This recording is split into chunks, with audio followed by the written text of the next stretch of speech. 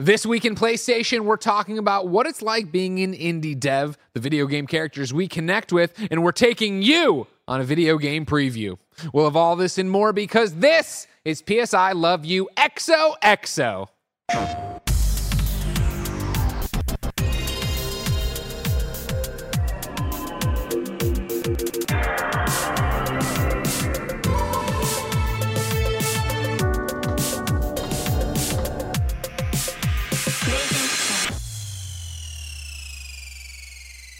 Welcome to the show, everybody. That's Janet. That's Abby. I'm Greg, and you can get this show on patreon.com/kindafunny. There, you can watch us record it live, get it ad-free, and get dozens of monthly episodes of exclusive content. If you have no bucks to toss our way, support us on the Epic Games Store, Fortnite, Rocket League, or Fall Guys with the creator code KINDAFUNNY.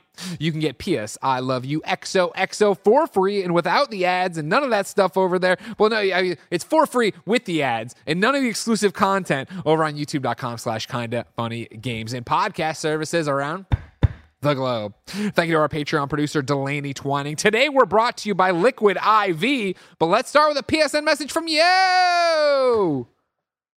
Abby, welcome to PS I Love You XOXO. How are you? I'm good. Thank you so much for having me here. Don't worry about it. All right. You're doing us the favor. You're coming through. People might not know you by name. They might not know why you're here. You're replacing Blessing this episode, and we're very excited about it. Right, Janet? Yes, finally. Finally. We've been trying to get rid of this dead weight for so long. But you're incredibly busy because you're making a game called Venba, aren't you? Yes, that's right. And your release date is coming up when? July 31st. Abby, that's so close. It is pretty close. Yeah. That's incredibly close. How nervous are you? Where is it excitement? What are you feeling right now? Yeah, every once in a while I just remember, like when I remember how many days it's away, I get like a small, like a panic or a nervous breakdown, but then I'm fine in the morning. So okay, hell good. Yeah. Good. At this point, I assume it's done. It's on its way. Like what for you right now? What does an average day look like? You're not working on the game anymore, yeah? Yeah, so it's more about doing press stuff or setting up, making sure everything's ready for launch. The game itself is done. We've shipped, and that I think is weird because like this is the part I think is the weirdest part for me where I'm just waiting for it to happen. Yeah. Before we were making it happen, right? So, but yeah, I'm super excited for all of you to play it when it comes up. Well, you talked about that press stuff, and that's why we're here, of course. Yes. Of course, your PR company, something called Pop Agenda, I've never heard about it, reached out and was like, yo, Venba's coming up. We're going to go around. We're going to do these video game presentations, basically a preview event where you can come in, you can join it, you can get a preview from Avi. He's going to go through and talk about all stuff. And I was like, that sounds awesome. Can we do something weird and bring the entire PS I Love You XOXO audience with us and post it at the embargo? And they were like, okay. Abby was like, okay, I guess that's okay. Thank you, Abby, for saying okay to it. Otherwise, we'd be out an episode of the show for a week. No, it's amazing. I was super excited to do this, and I'm really glad to be here for sure. Well, I think, so many Kind of Funny fans have been around my entire career and heard me talk about what it's like to go to a video game preview, what it's going to be like, how it is to sit there and hear from a developer. Obviously, when 2020 happened and everything changed, the virtual demo became so easy, so turnkey that it continues to this day, and I imagine it's quite the both cost and time saver for you as an independent developer who doesn't have the biggest checkbook probably to travel the world and the country to go see everybody. Mm-hmm. And so, yeah, I think it's a pretty awesome opportunity for you to give the actual preview that you gave to all the video game press that'll be popping when this episode pops. Our audience can just watch along. But before that, we need to start with a PSN message from you, and I thought we'd go to KDG. KDG wrote in to kindafunny.com/PSILY, just like you can. It says, hi guys, I've been catching up on your Horizon coverage now that I finished Burning Shores. And one thing I've noticed is, throughout both games and DLCs, I've really liked Aloy as a character and identified with her in a lot of ways. I feel like we have a lot of similarities. So whenever I hear you guys, or anyone, casually accusing her of being boring, or bland, or annoying, part of me feels personally attacked. This isn't a sob story. I think it's a compliment to how grounded Guerrilla's characters are. My question is, are there any characters in games you feel personally connected to in that way? Let's start with the marathon running, game playing, roller skating, Janet Garcia. Janet, who have you connected with in terms of characters? I mean, it's interesting because there's so many ways to look at this question, whether it's through identity or I think life experiences. Just from recency bias, like I really do feel, we just did our episode of Oxenfree, the games cast like, review of it, and I feel really connected to Riley in a lot of ways, and in the first game, Alex, just the interpersonal relationships they had with like, her brother in the first game, and then this character's sort of familiar relationships.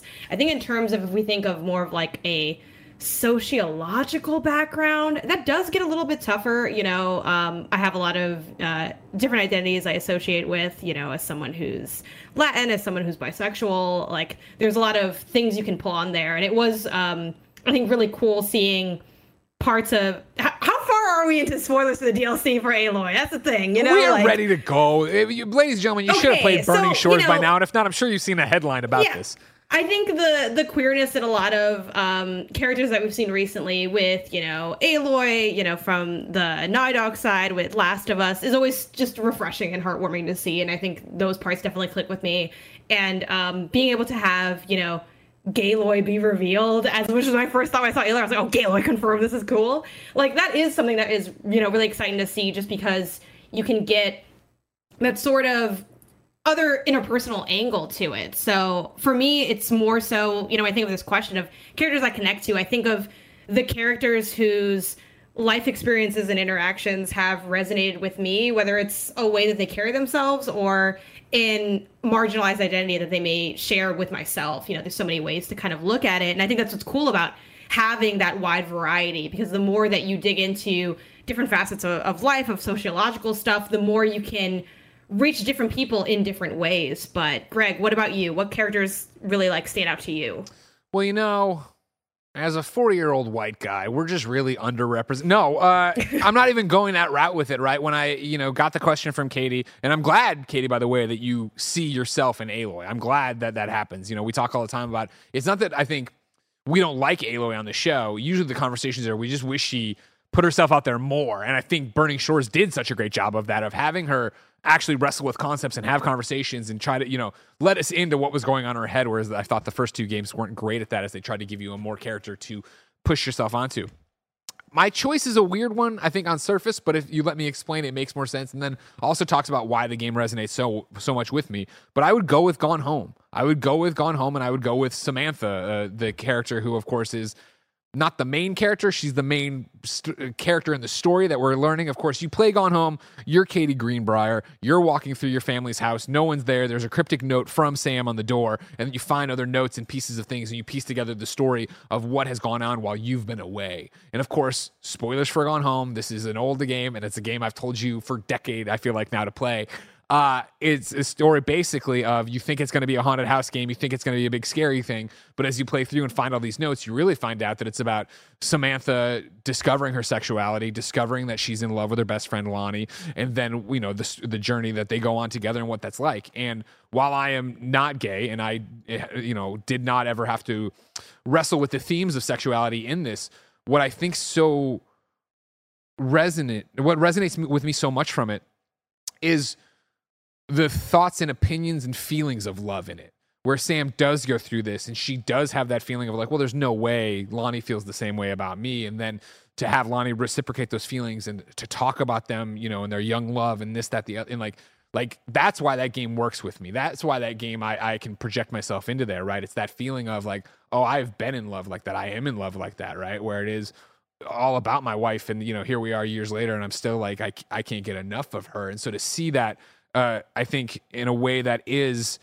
what the definition of love should be and what it is, to see them go through that. And then to pair it also with, if you remove, obviously gender or sexuality from it, it's the fact that I think Sam's house feels so much like so many of the houses I grew up in, right? Like there's so much of her friend, there's a friendship in there based on playing SNES, right? And so you're going around and finding those games and those cartridges, and then there's notes like she's in school at the same time period I would have been in school. And so the conversations she's having about school or dyeing her hair or doing these things, it's like, and also that there is that part of the story, which is growing up but still being a child, being between that tween space into that teen space, but not being adult, but feeling like it and pushing and pulling. And like, I remember that, and like being in her bedroom and like the things you did or loved as a little kid, right? A 7-year-old on the wall still, but you're now 17, 18, whatever she is in the game or whatever. Like there's something so real about that. And again, such a great time capsule of growing up in that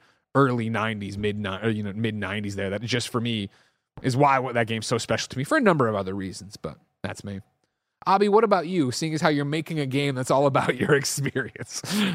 Yeah, I think I was thinking about how to answer this question, and I think I often, for me, it's about not the aesthetic of the character, or maybe like they don't even share the identity that I do, but like if it's the motivations that I really connect with, and I really like it when developers play with that, and I think an example for that is the first Last of Us, where towards the end, is this getting into spoilers? Yes, we're spoiling the last of it. Abhi, you're as long as you say like, hey, just quit. As long as you say it, it's fine. This is a decade. This is the PlayStation show. You kidding me? You're here. You don't know the end of the Last of Us. It's never too late.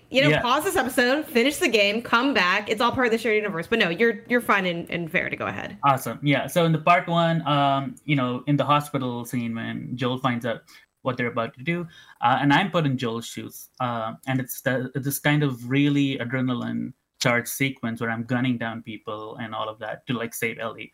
And back when I played it, I was like, yeah, I have to, because I've spent this whole journey with this person, and I could really relate to that moment. But then I really liked it when in the final moments of the game you are put in Ellie's perspective, and the camera pulls back, and it almost, you view Joel from another perspective, and you view him as this old man, and and then you realize it's kind of crazy what you did, and the fact that I can connect to both of them in like within a span of 15-20 minutes, I think is fantastic. So I just love it when games do things like that. For sure.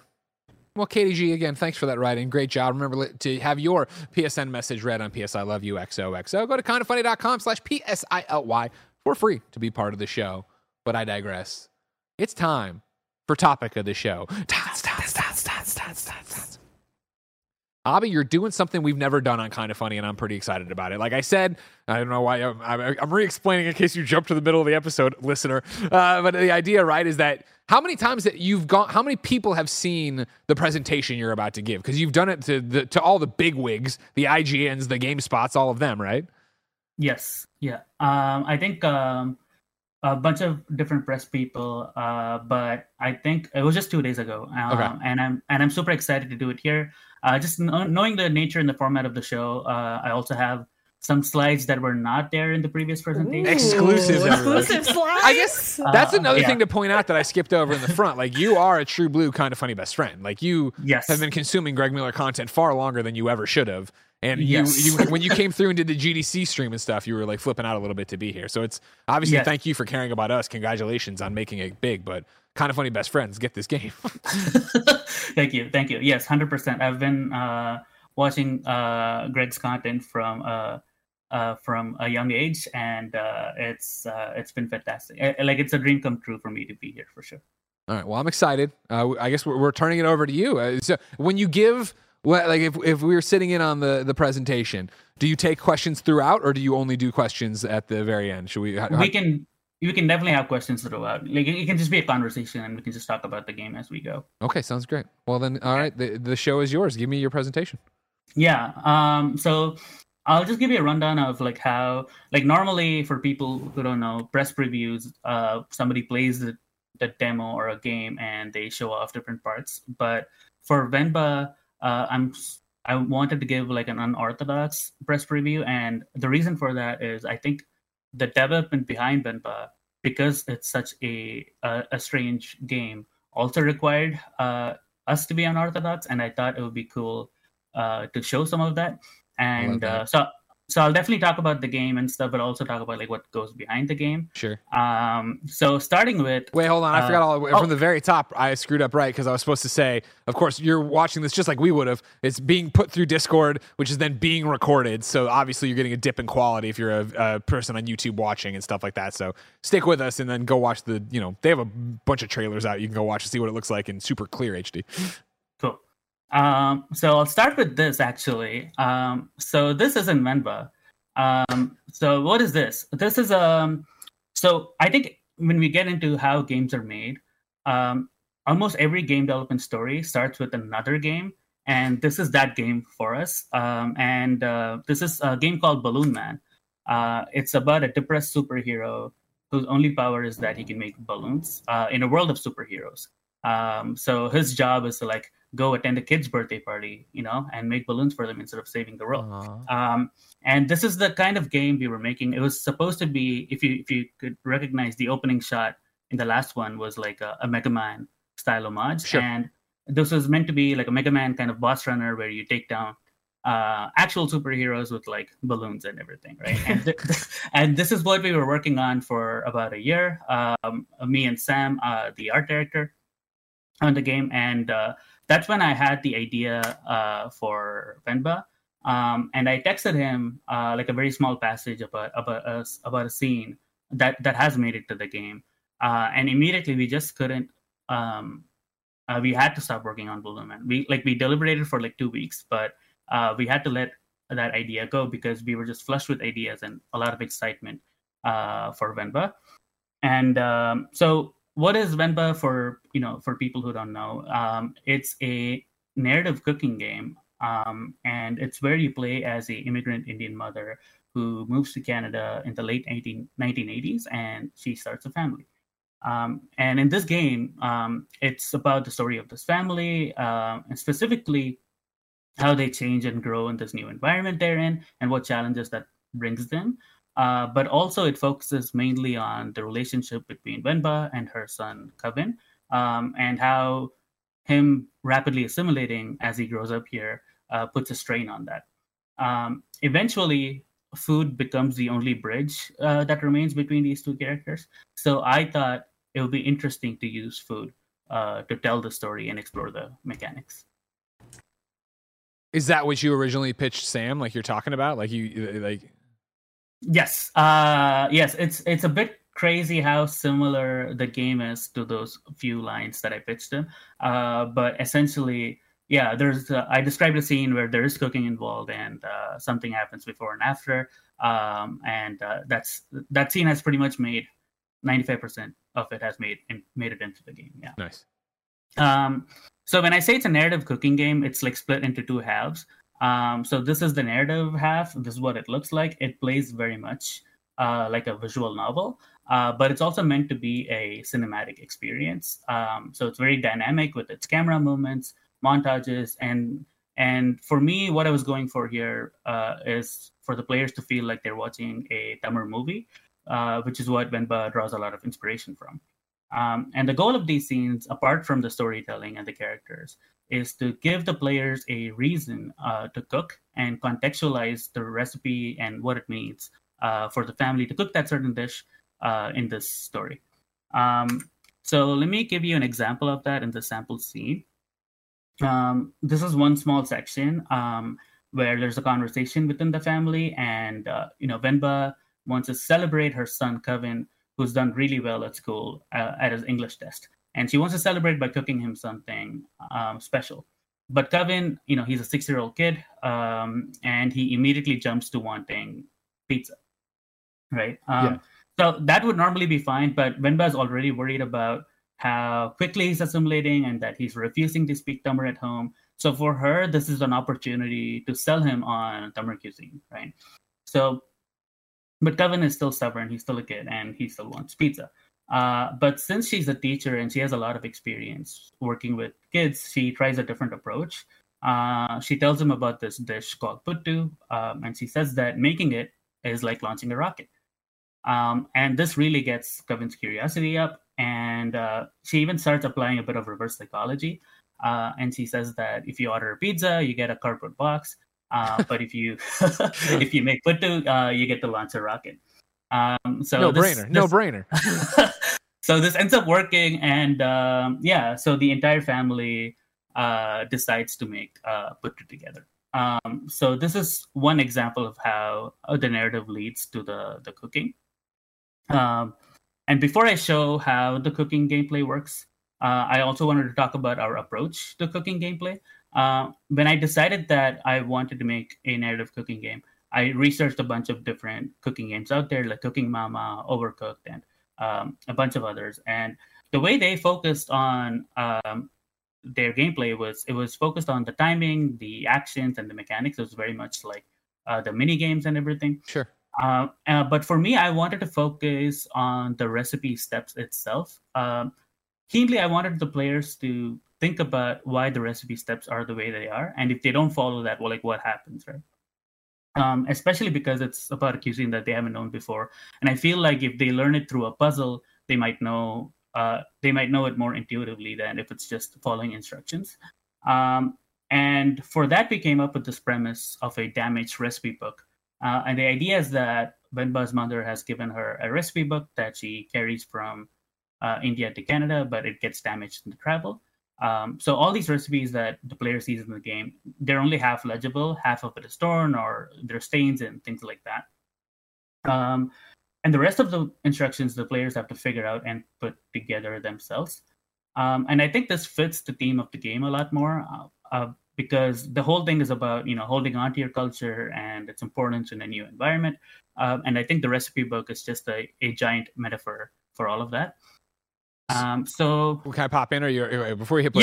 Yeah, go for it. So my question on that is like, how do you balance the fun and discoverability versus the frustration of failing? Right, like because it can be, are there fail states in the game? Like, am I getting yelled at by my kid for not making the food right? Do I get a game over? And then if I just want to keep going and get back to the story, how do you do all that?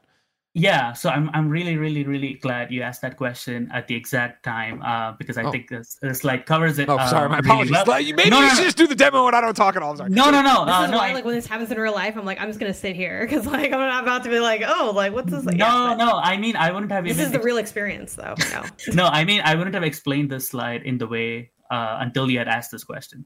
Is what I mean, right? I was going to talk about exclusive. No, but I think approachability was a huge challenge for us. Not even for people who are familiar with these dishes, but even back home there are people who don't cook, right? And they have a hard time with these things. And it's always fun to see people who cook and their instincts and people who don't cook. One time it was so hard that it was very frustrating, and another time it was so we had a chef consultant friend of ours, and I gave her a level to play test, and she saw this viewport of like the recipe, and she didn't even play the game. She just said, "Oh, okay, these are the missing blacks." Like she just solved it like that because she knows the recipe so well. So it was really hard to take balance for the knowledge that players might have outside the game also. And the way we did that is instead of making the puzzles necessarily about the recipe measurements or like the ingredients itself, we approach more like a toy-like thing, and you can see that here. So there's like a song playing, and you have to like put these recipe together. Just assembling it, assembling this dish that they've never seen before, this utensil they've never seen before, that itself feels like a toy. And here they're building the rocket thing, and I'll show you how the failure state looks like. But it's very forgiving, and it understands that cooking is a lot of trial and error.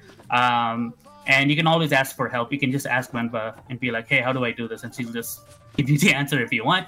But here, I'll show you how failure looks like. So here, they're telling Coven it's time to launch the rocket, but the order that they have the ingredients in is wrong. So it just crumbles. They get all upset. But you ruin his day. But you can try again, and this is what the success looks like. So that's the idea we have for the game, and that's what I mean by the dish you cook is contextualized in the game itself. And even the success and failure is also contextualized, but it's not meant to be high pressure. It's not like you ruin, the day is ruined because you didn't get it right. You just try again. And to touch upon your question about like what other mechanics, or like how did we approach it? Instead of just cooking, like every level we try to do something novel. So for example, in this level, the recipe book is completely, like the page is completely torn. So Benba is making biryani in this level, and she has to rely on the narrative, the visual cues of her memory that she has from the time when she made biryani with her mom, and now she's making it for her son, right? So that way, like this one is when you play as Coven instead. In a much later level, and here the challenges becomes about the recipe is actually legible. The whole recipe is legible, but it's in Tamil, and Kevin cannot read or speak Tamil fluently, so he mistranslates the recipe. He only translates partially, so that becomes the challenge. And so in each level, we try to make the mechanic something that's related to what's happening in the story, also, so that there's that connection. Got it. And another way we do that is, so for example, you can see here on the top left, you can see the Idli level, which is the first level that players play. And that happens in the 1980s. But the biryani level in the bottom right, that happens in 2006, right? So every level time skips forward quite a bit. And you can see Kevin grow up, go off to university and all of those things. But if you notice, the ingredients you have for Italy is very simple, and it makes sense as because it's the first level. But it also makes sense for another reason, and it's that in the 1980s, it was the community here in Toronto, Scarborough. It wasn't as easy to find these ingredients, all these specialty seeds and spices that you would need to make something like biryani. So that's also something we took into account. And for each level, we try to think about, does it make sense to cook this dish during this that's time fascinating. period? Yeah. And just like we use things in gameplay to tell the story, in the narrative section, we use things other than text to tell the story. So right off the bat, this game uses like different text colors to differentiate languages, and it uses yellow for English and white for Tamil. And if Gavin speaks in English, his text speed is a lot faster than if he speaks in Tamil. And the reverse is true for Venba. And in this scene, it really comes to life because they're worried about Pavlin, the dad, not coming home. So Kevin is playing translator for Venba and Pavlin's boss, essentially. So, and here, I think you can see somewhere here that sometimes when he speaks in English, his dialogue bubble is like smudged and blurred. And this works. This is kind of a nod to how the recipe books are smudged and blurred. So for Venba, when Kevin speaks in English really fluently, it's sometimes hard to understand, which is a reality in a lot of our immigrant families' houses, where the first generation immigrants, especially the ones who came later in their lives, didn't have a chance to become that familiar with this language. And we want to tie it back to the whole themes of loss of language and culture and all of that. So that's pretty much how the game works.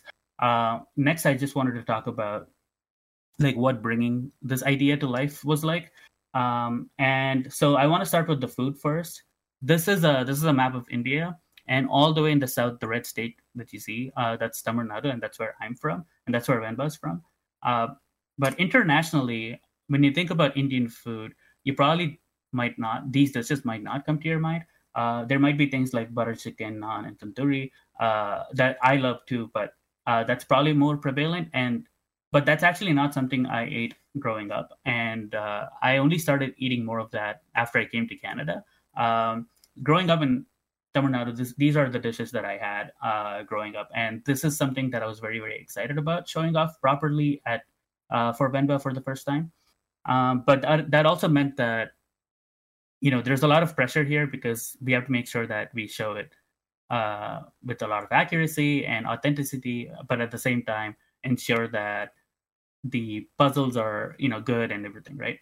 Yeah. So we came up with a rule for that, and every dish we feature in the game, the team will have to cook multiple times in real life before. So it's like a Hell's Kitchen game dev crossover. Yeah, exactly. It's fucking raw. It's not in the game. Get it out of here. Yeah, and that's what I mean by the development process for Venba was very unorthodox. Because and this happened during the idea was that I would cook for the entire team, and then we would eat it, we would discuss it, and then we'll start making the level. But that's when the pandemic happened. So instead, I started cooking at home myself, and then I would photograph everything. So on the left here, you can see me making puttu, and then on the right here you can see the how it looks in the game. And like the utensils there are pretty much a 1-to-1 conversion. And because the art is stylized, it was very useful for Sam to have these references. And I can send like a video or something, but artists have a bunch of questions like, how does the floor consistency feel like? How does it, how does it fall, and all these things, right? And you can't answer them unless you make it yourself and make it recently, and you have all these kind of references to show them. And even as a designer, for me, it was very helpful to understand, as I was making this recipe, which parts were crucial to it and which parts are okay to like skim over or like skip or like say that, yeah. And I think this process, when we did that, we documented every single step. Like, we added this in. Okay, let's take a photograph, like that. And it's because every recipe is also different and personal. So if I send them like a YouTube link for a recipe, they might not add the exact same ingredients that I do. So it was important that we capture what it looks like. And also it's important to see if the recipe makes sense. Because if I make it and then I eat it and it's not good, then I don't want to show that in the game, right? But here you can see on the left, it's the prep for biryani. On the ingredients, on the right, you can almost draw a line from 1-to-1. And this is what I mean by this process is lending us a lot of authenticity. This is accurate enough that one time, and this happened by chance, one time a coworker asked me for a list of ingredients to buy for biryani. And I just happened to have the biryani level open at the time in my Unity game engine.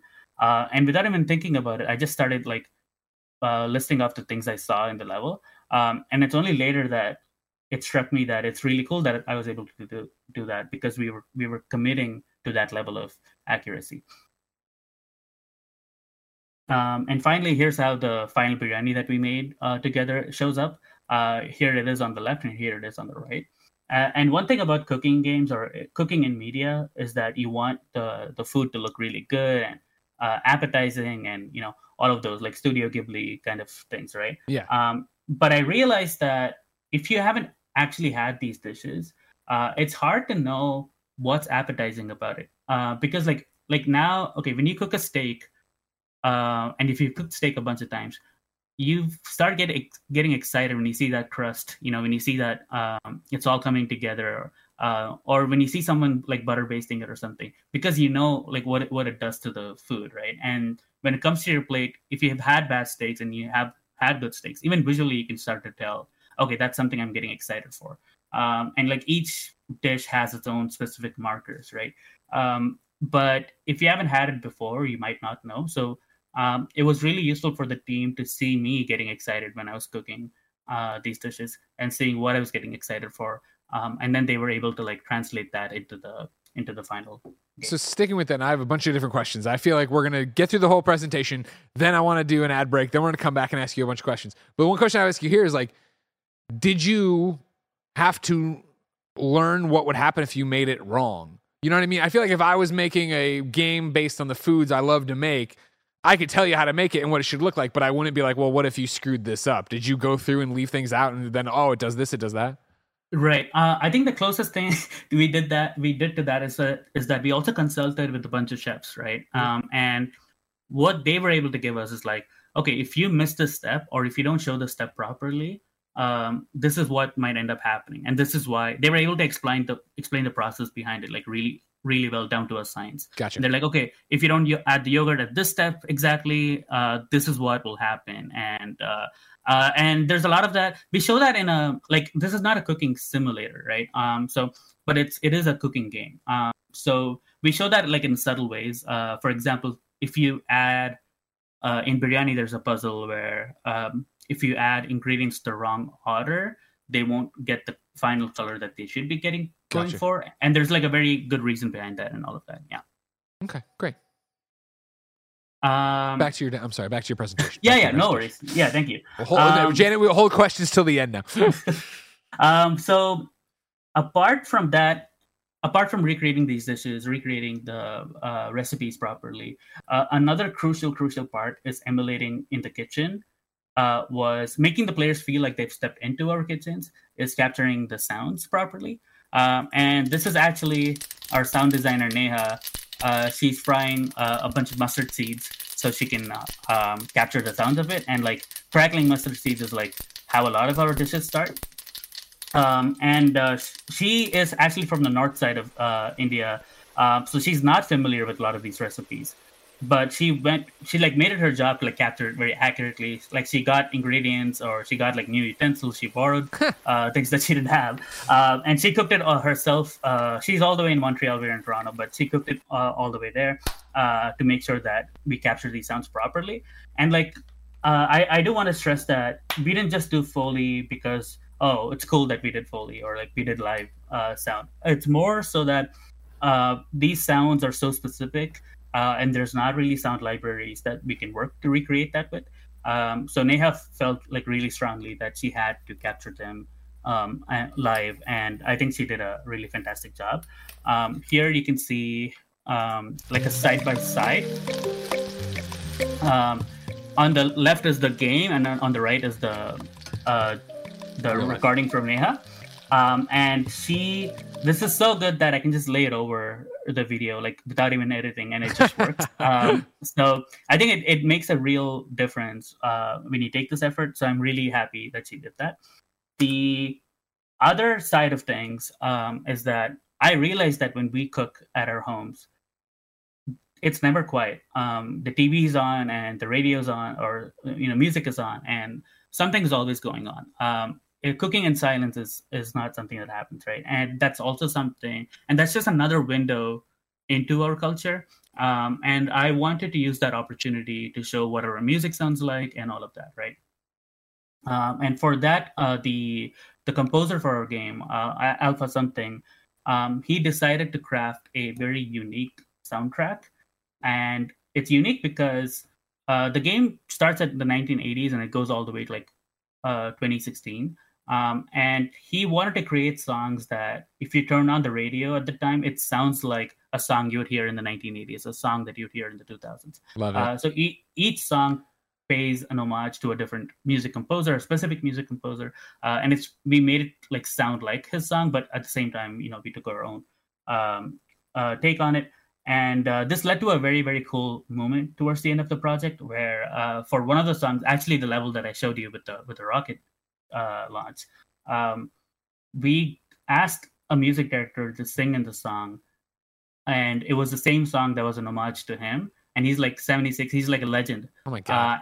And we never thought he would say yes, but he did. And the fact that he's singing in a song that's an homage to him, I think there's a lot of cool things that happen in the Venba development, but that's one of the coolest for me personally. And then, so because these are meant to like mimic film soundtracks, this is what Venba's production process, like music production process, looks like. And I feel like live music or like orchestra music is like very rare for games, but it's even rarer for indie games. I was gonna say, yeah, if you're an audio listener, what we're watching is a video of a bunch of classically trained orchestra folks here in a room just playing. Yeah, you don't see that for indie games usually. Yeah, but this is just something we had to do because like for example, this pan flute is very famous because one music director, he really likes using it. So to capture that sound, we just needed it. And Alpha Something, he reached out to like artists across the world during the pandemic to record these things. And the music is something I'm really, really happy about. I can keep talking about the music, so I'll leave it in one last note, is that in one specific level, the game plays very, very differently. And in that level, the song that plays from the radio, you're making like a montage of different dishes. And the song that plays from the radio is actually describing the recipe for the dish you make as you make it.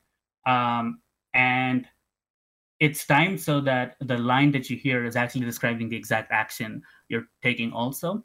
And the idea for that was that the player and the game together, they're creating like this interactive music video almost, which is just another thing like Tamil movies do a lot. And that's something I wanted to reference. And in case it's not clear, like Tamil movies are like part of Venba's DNA at this point. Like they are a huge, huge inspiration.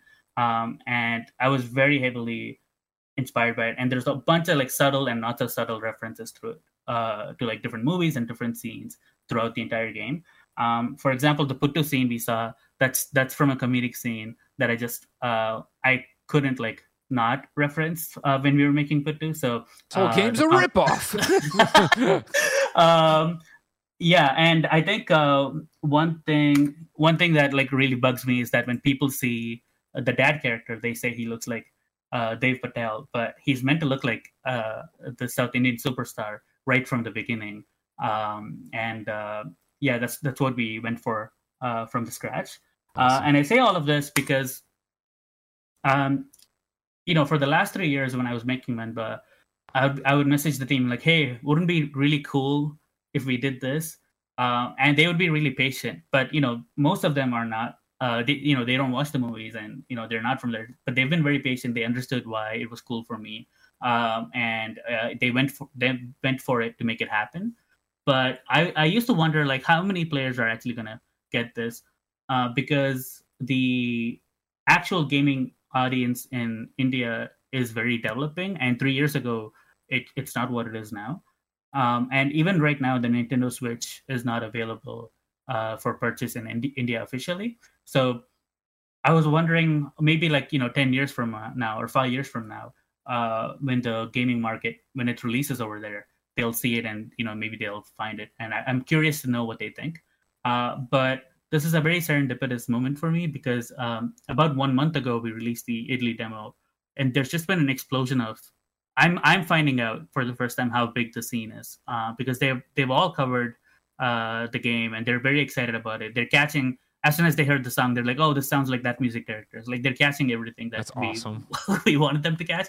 And here you can see, like in the top left, like the demo is short, right? The whole game is short. The demo is like 15 to 20 minutes long, and they're making like 1 hour, 2 hour videos about it. So I'm super, super happy about that. And yeah, that's pretty much it. Basically, like I think Venba is a very odd game to make, but the reception so far and like how everybody's been excited for it, how you've been excited for it, has made me think that it's not so weird to make. And so I'm really grateful for that, and I hope that you all enjoy it too when it comes out on the 31st.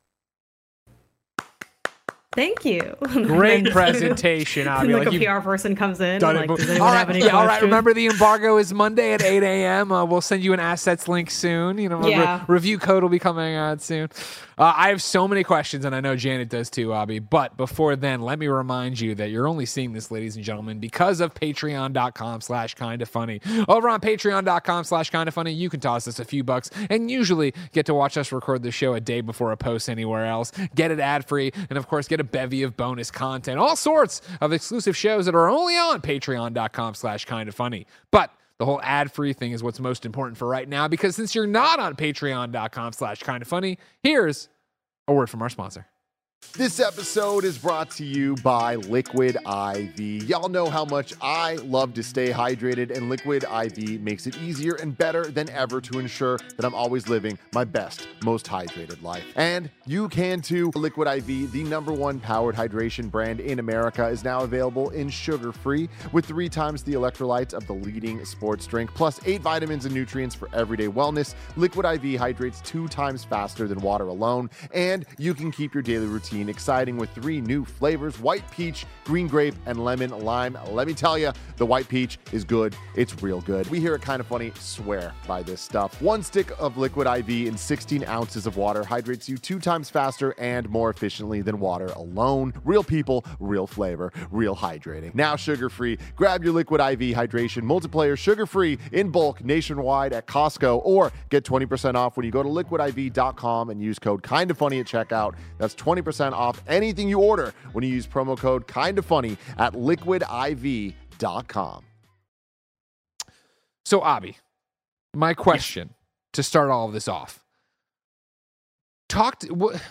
When you are going through this and doing this, you talk so much about the authenticity you guys are working on this and how much you're putting into it and what you're trying to get right. Was the pressure, has it changed over, has it dawned on you that I think I would imagine the pressure to get it right is because you want to represent your culture. You want to represent this. People who know the culture would call you out on it and be all these different things. Has it dawned on you, or has it resonated with you that so many people are going to play this and you are going to be you're going to be the introduction of your culture to them?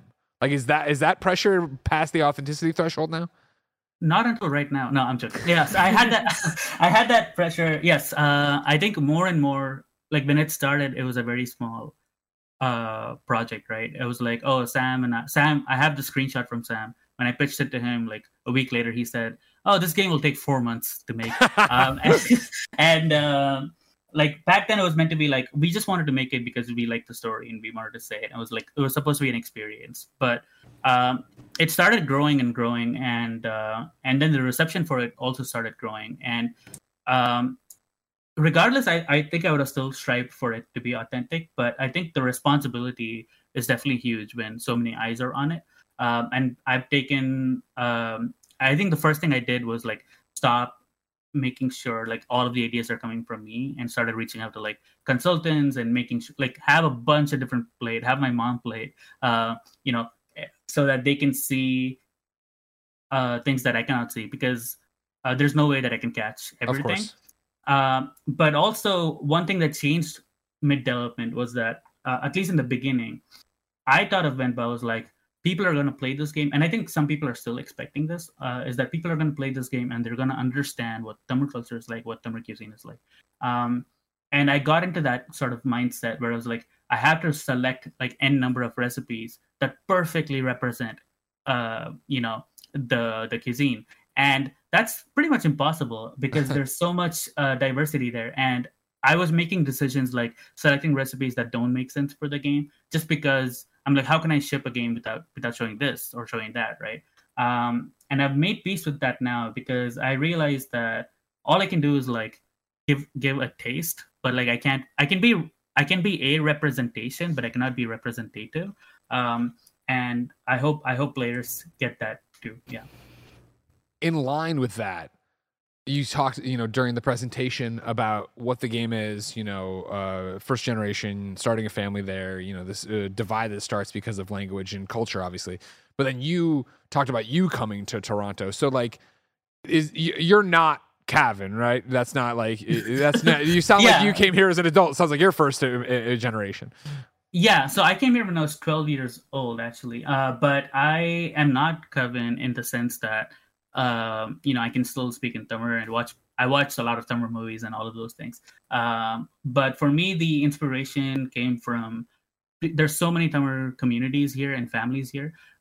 It's coming from the families that I see here, coming from, like when I would see a kid talk to their mom, and they would essentially be talking two different languages, and it would be hard for the mom to understand what the kid is saying. That itself is tragic, right? When a parent is not able to understand their child, and that's basically what inspired all of this. Yeah.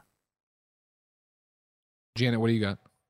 I got shifting gears. This really is like, it's weird. It's like podcast mode, but it's also like what the presentations are like. Where now PR would come in and be like, "All right, Janet from Pen to Pixels has a question." Yeah. You've raised your hand in the Zoom call.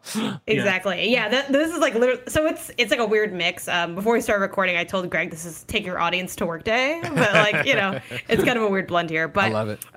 One of my questions, and you kind of touched on this, but I just kind of want additional clarification. So can I play this game and like see a recipe and then make it like directly from it?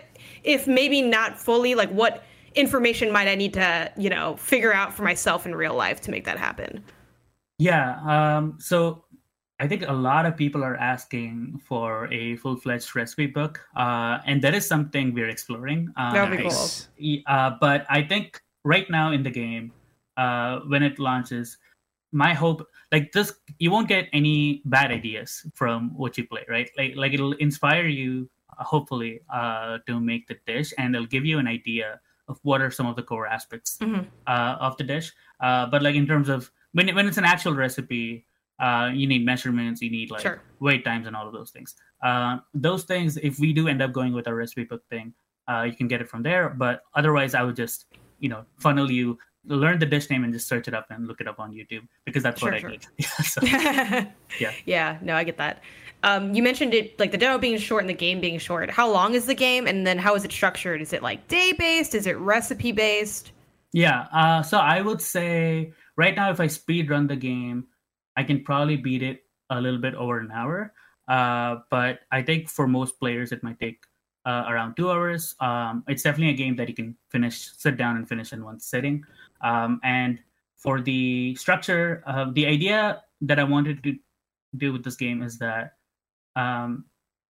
like, to show how things change, like you need something constant to compare against it. And here, the constant thing is the food, right? So there are key moments in their life when they're cooking something, and you just get a glimpse into what their day is like around that dish, around that day, and see how the relationship to the food, the culture, and everything changes. Yeah. Nice. It sounds like obviously you put real quick, a lot of detail and thought into it. Like I think things like having the music be available and just really thinking like what could create an immersive experience and kind of put you in that moment. So that aspect really stands out to me, but I'm curious to know from you, what to you is the best part of Venba or one of the best aspects of Venba? And then what's one aspect where you feel like there's room for growth, either in the game itself or for y'all as a studio? Yeah. I would say I'm really, really proud about the music for sure. Like the way it's turned out, I think it's really, really good. It's essentially a soundtrack for a Tamil movie, and it's really cool that we got to do that. In terms of rooms for growth, there's so much. Like, what I would want more than anything is a game to come from a team that's actually from Tamil Nadu to make a cooking game that makes Venba irrelevant in the future. And I would love that. And I want like many such games to come like that. But in terms of what we wanted to, there's always more we can do, right? More dishes, more story and everything. But at the end of the day, DLC indeed. Venba's second helping. There you go. But at the end of the day, I think we're happy. Like Venba also means, like the name Venba, it also means a poem, like a haiku.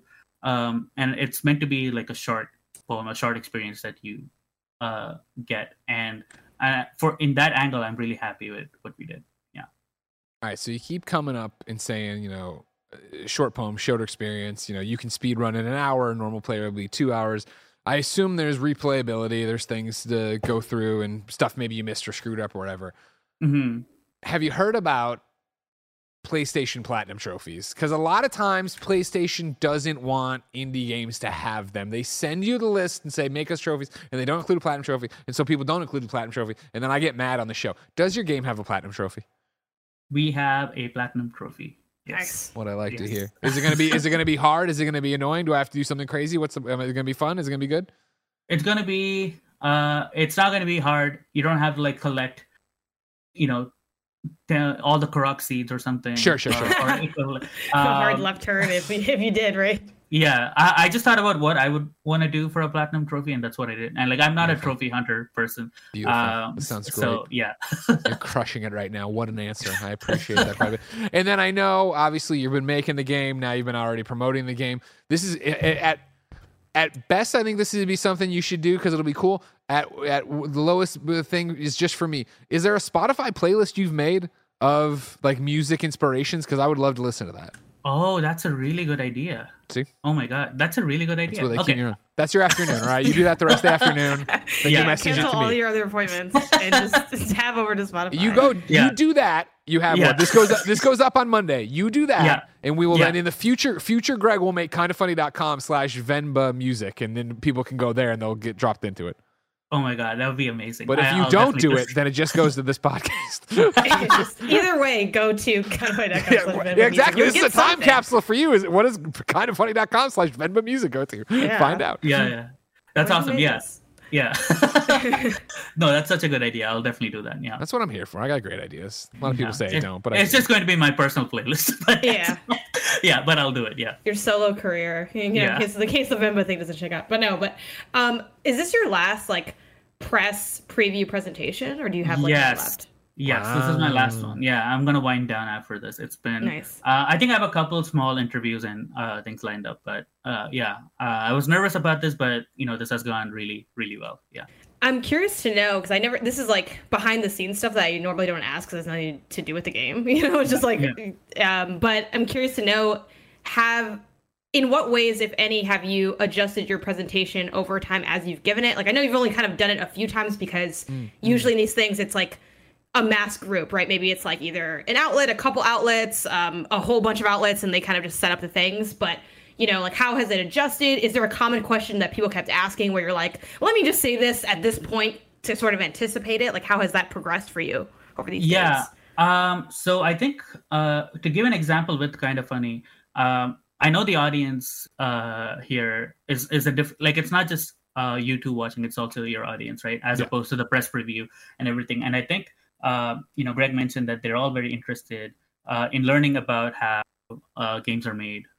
Like behind the scenes and things like that, right? So the whole Balloon Man thing I added just for the Kind of Funny because I thought it would be interesting to see that games get scrapped. Like for me, the interesting thing about is that you start with a game like Balloon Man and then you end up at a game like Venba, and to me, it's a logical sequence of steps, but they're so different when you look at it from the surface level, right? Yeah. So I think in those ways is how, and I've dug more into like what's going on behind the scenes, what our thought process is. It's not purely promotion, right? It's also just like a deep dive into our thoughts and mind for this show. Yeah. So are we going back to Balloon Man, or is that past? Whenever we think about game 2, I jokingly suggest like, hey, Balloon Man, and my team is like, no. But I think with Versailles Games, we came up with like an internal goal or like an internal motto. Like the games we want to make is to tell intimate stories with interesting mechanics. And I think that sums up Venba pretty well. That sums up exactly what Janet and I like in games. Yeah. Yeah, that's awesome. And anything we make next, we just want to live up to that. Yeah. Do y'all have like what if any? Well, I'm sure you have a process in place, like because you're a team, right? I'm sure you figure this kind of stuff out. But what does that process look like with how far into a game you go? Like you mentioned, you're working on Balloon Man for a while. Like, do y'all have I know a lot of studios do sort of game jam moments internally. Like, what does that process look like before you land on it? And then also, when do you for sure have landed on it? Like, is it kind of project dependent? Like with Venba, it sounds like, we had this pitch and it's like we struck gold and we ran with it and there wasn't really maybe as much hesitation. But is that sort of always the case? Like you just know it? Yeah. So now I'm really glad you asked that question because we actually didn't have any of these processes for Balloon Man or Venba.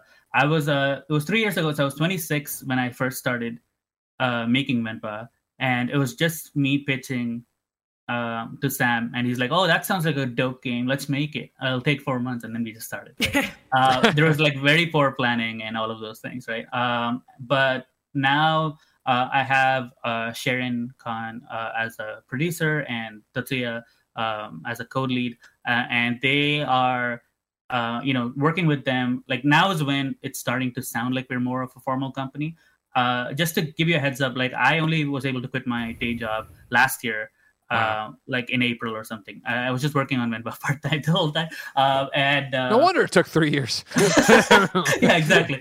And now for the next game, like there's so many things we're doing so much better. Like we have an ideation process. We're just coming up with concepts and ideas. We don't commit to a game before we know for sure. Hey, like one thing I learned about, like before I made Venba, like any other indie game dev who's trying to break into the industry, it's all about, can I make a game that'll get noticed? Like that's all you're thinking about, right? But now what I'm thinking about is, can I make a game that I'll enjoy making for the next 3 years or 4 years? Not to say that I definitely enjoyed making Venba, clearly, but it was also very stressful, right? For sure. And how do we make it stress-free? How do we make it so that I don't have to work weekends and crunch and all of those things? Sure. So that's what we're focusing on, and we have some cool ideas that we're working out, but we're taking it casually. We're going to see how Venba does, and then decide. Yeah. You talk about usually in indie has to worry about discoverability or breaking out or being noticed, right? Yeah. Have you steeled yourself that, maybe next time it's not as easy to get noticed? Because it has been that thing with Venba where it's been at the top of my list and Janet's list for so long, because the first time we ever saw it, we were like, oh my God, the art style's so cool. It's a cooking game. Something's going on with the story. Like, it jumped off, and it really feels like it jumped off the page to a lot of people. Yeah, that's so awesome. The 3 things he said about the art style, something's going on with the game, and it's cooking. Those are the 3 things that, like, whenever I made a trailer or like anything, I was like, I hope these 3 things are what I think will make it stand out. And I'm so happy that he listed it in that exact order. But I think, I think the worry has lessened because we have a bit of a following. People are interested in what we're about to do next and things like that. But you never know, right?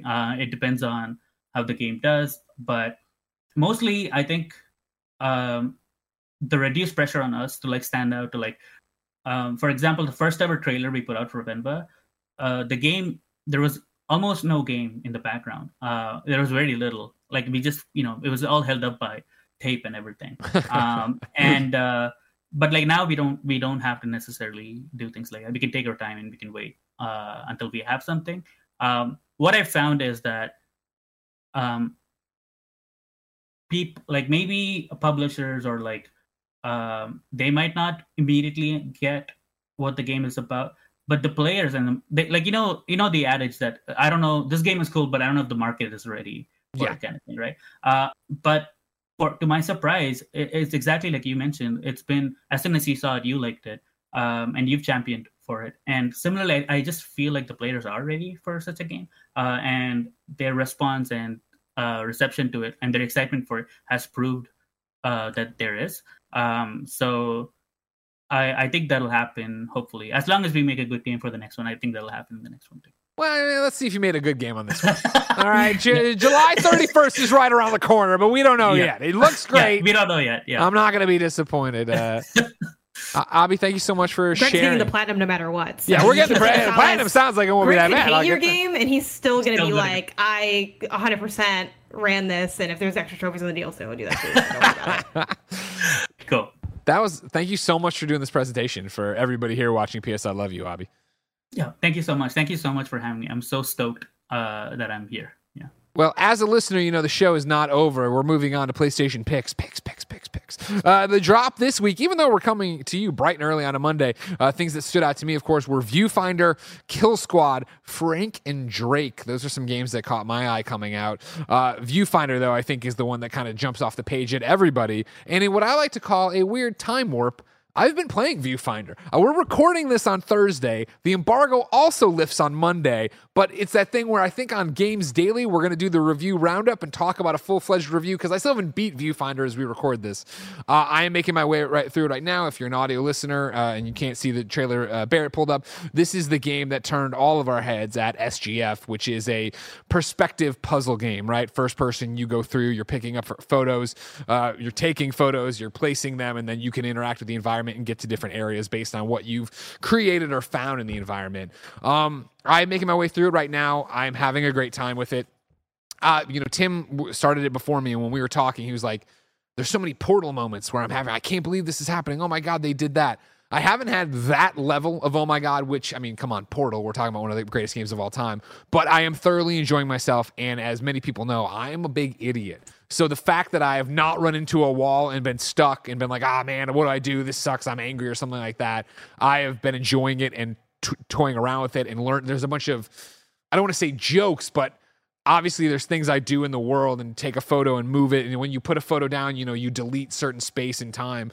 There's like things that'll break the level. There's references made. As somebody who likes to play a game without looking at the trophy list first, I've been having fun times of doing a thing and then a trophy pops and then that thing caused a chain reaction that popped a whole bunch of trophies that are going over there. Like, I'm enjoying that, but outside of even the trophies, because I'm not doing that, it's a fun puzzler. It's not challenging. Like, I was afraid of, Puzzle Poppy, of course, is Blessing Adeoye Jr. He wants to be challenged. He wants the witness. He wants the notebook and all that. Like, I want a few steps below that where I feel like, I can do this, and then I do it. And well, here's the thing that I feel like I can speak to with the, being a little bit dumb, because that resonates with me a lot, Greg, where it's like, look, to me, all these games are The Witness because I'm challenged at that level. Like, I don't need, some people seek like that next level challenge. Like, Blessing is out here playing like on this S tier puzzle situation. I'm not. I'm running at full mental capacity just fine with like the normal mode of a decently challenging puzzle game. Like, I don't need to. Yeah. So I like that you've said that Viewfinder is not too intimidating in that sense. By the time this airs, I hopefully also would have beaten Viewfinder. I haven't started it yet, actually, because I got my own mess going on, but I'll be fine. I don't have any kids. I can just beat them. Oh, yeah, you got no... And that's the thing is, I can't comment on it.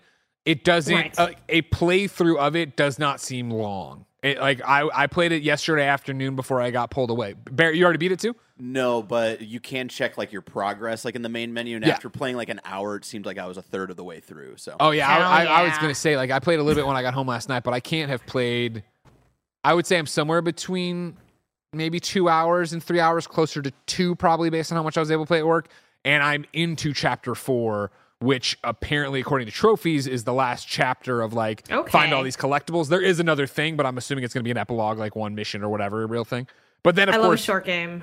Yeah, I'm like, this is fun. When is it over? Yeah, I hate that. Right? I'm like, this is great. But again, looking through their trophy list, like there are a bunch of things to go back and do and collectibles to find. So it's like if you do want to speedrun the puzzle's great, but then you're going to go back and there is a narrative happening. There are collectible audio diaries to get there and see what's happening and why you're doing what you're doing and stuff like that, which I wasn't expecting based on. I was like, this is going to be a perspective game. We move things around, make them bigger, make them smaller, but it's good. I'm enjoying it. I'm looking forward to see how reviews stack up on Monday on Games Daily and then also giving it a score there. But right now I'd say I'm probably trending towards a 4. I think it's great. Like, I'm having a lot of fun with it. I'm not usually the puzzle guy, so the fact that I want to get back to, last night when I got booted up remote play of of course, send me a Project Q. When I booted up remote play to play out, there was a brief moment of like, I could go for Diablo, but I'm so close to beating Viewfinder. I want to go back to that, and I chose that. I didn't feel like I was forced into it. Janet, what did you pick to play on PlayStation this week? Even though it's last week, even though you'll have to then talk about this game, I guess, on the other PS I Love You were recording today. I know, yeah. Yeah, I guess I'll have to pick that's so weird. Okay, right? I guess I'll stick to one for this episode. Sure. And then I'll talk about everything else on the other episode, even though y'all getting in a whole different order. Don't worry about it. Dornia is the one I want to shout out, because I almost texted you about it. And then I've been holding a lot of my text messages just for content, because I'm like, we can just do it on the show. I finally played it. I will say, I cheated and I'm playing it on Xbox Game Pass, so yeah. If I get a PlayStation code, I'll switch to PlayStation. I just started. I'm only 30. I put them in codes all the time. I say, what do you want a code? You want a code? Yeah, I know, but then sometimes I miss that boat when it happened, and it's once the card moves over in Trello. This is a very behind the scenes episode. We're showing people how games get previewed and how content gets made. It's kind of funny. But either way, check it out. I'm enjoying it a lot. I'm only 30 minutes to maybe max an hour in. Again, this is also a short game. Greg talked about it a little bit already. It's a narrative, watercolor art style, beautiful title. It's a lot about kind of going... It has a lot of elements of a lot of games that I love. I get the Gone Home vibes with you're going back to a house. I get the... funnily enough, Greg, I get Medium vibes from this because you're switching between adult and child. I mean, not at will in the way that you did with the Medium, which again, this is now we're going 8 layers. Well, even in the Medium, it wasn't really at will. There was very specific puzzles. Yeah, I know that's true. Anyway, the Medium's a whole other thing. I don't want to unearth that trauma again, but there's elements of that, and there's also elements of a game that I literally never remember the name of. It is on Apple Arcade. It is, for some reason, this game I never remember the name of. It's you're fixing little items. You'll fix an old cassette. Assemble with care? Yes, thank you. Yes. And it's not even that I think the name is bad. I'm very open when I think a game name is bad. I just can't never remember it. It's actually probably a pretty good name. It's what the game is, but I can just never remember it. It has Assemble with Care energy. It has some of that unpacking energy and just the way that you pick up and manipulate objects. And sort of, you mentioned to me when you kind of pitched this game to me, Greg, that it has an aspect of sort of the collage moment of Season, which again, Season didn't really hit for me, but the collage journal did hit for me very heavily. So I think if you're someone that enjoys kind of those buzzwords of hits of experiences that I've kind of thrown out there, this is a game that you're going to want to pick up, check out, pay attention to. I'm really enjoying it so far. I know you also compare it to ABBA Wildlife Adventure, a game that I know a lot of, but I have never played yet. Sure.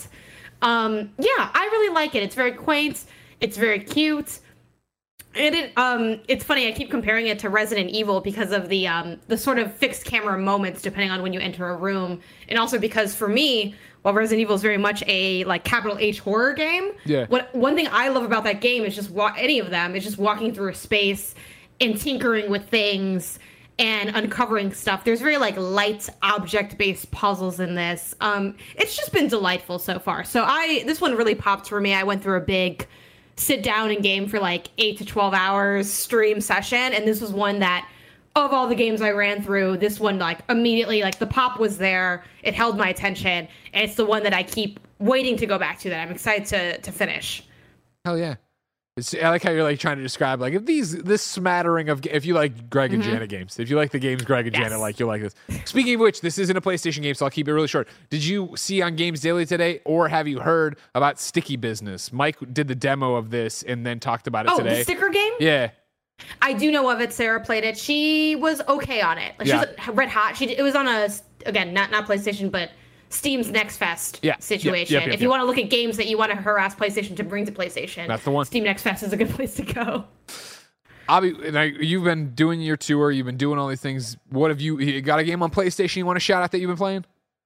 Yeah, I wish I had like a nice indie game, like obscure indie game that I can be like, oh, I played this like a hipster. But whenever I'm stressed, I play AAA games, and I actually just beat Ragnarok. Nice. Yeah, it's been fantastic. Yeah.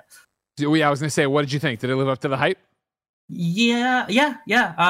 Damn it! I shouldn't have hesitated. But I'm a huge fan of the original. Clip that out. No, I'm just kidding. I'm a huge fan of the original God of War trilogy and everything when I grew up. But I think the story and everything is super, super nice here.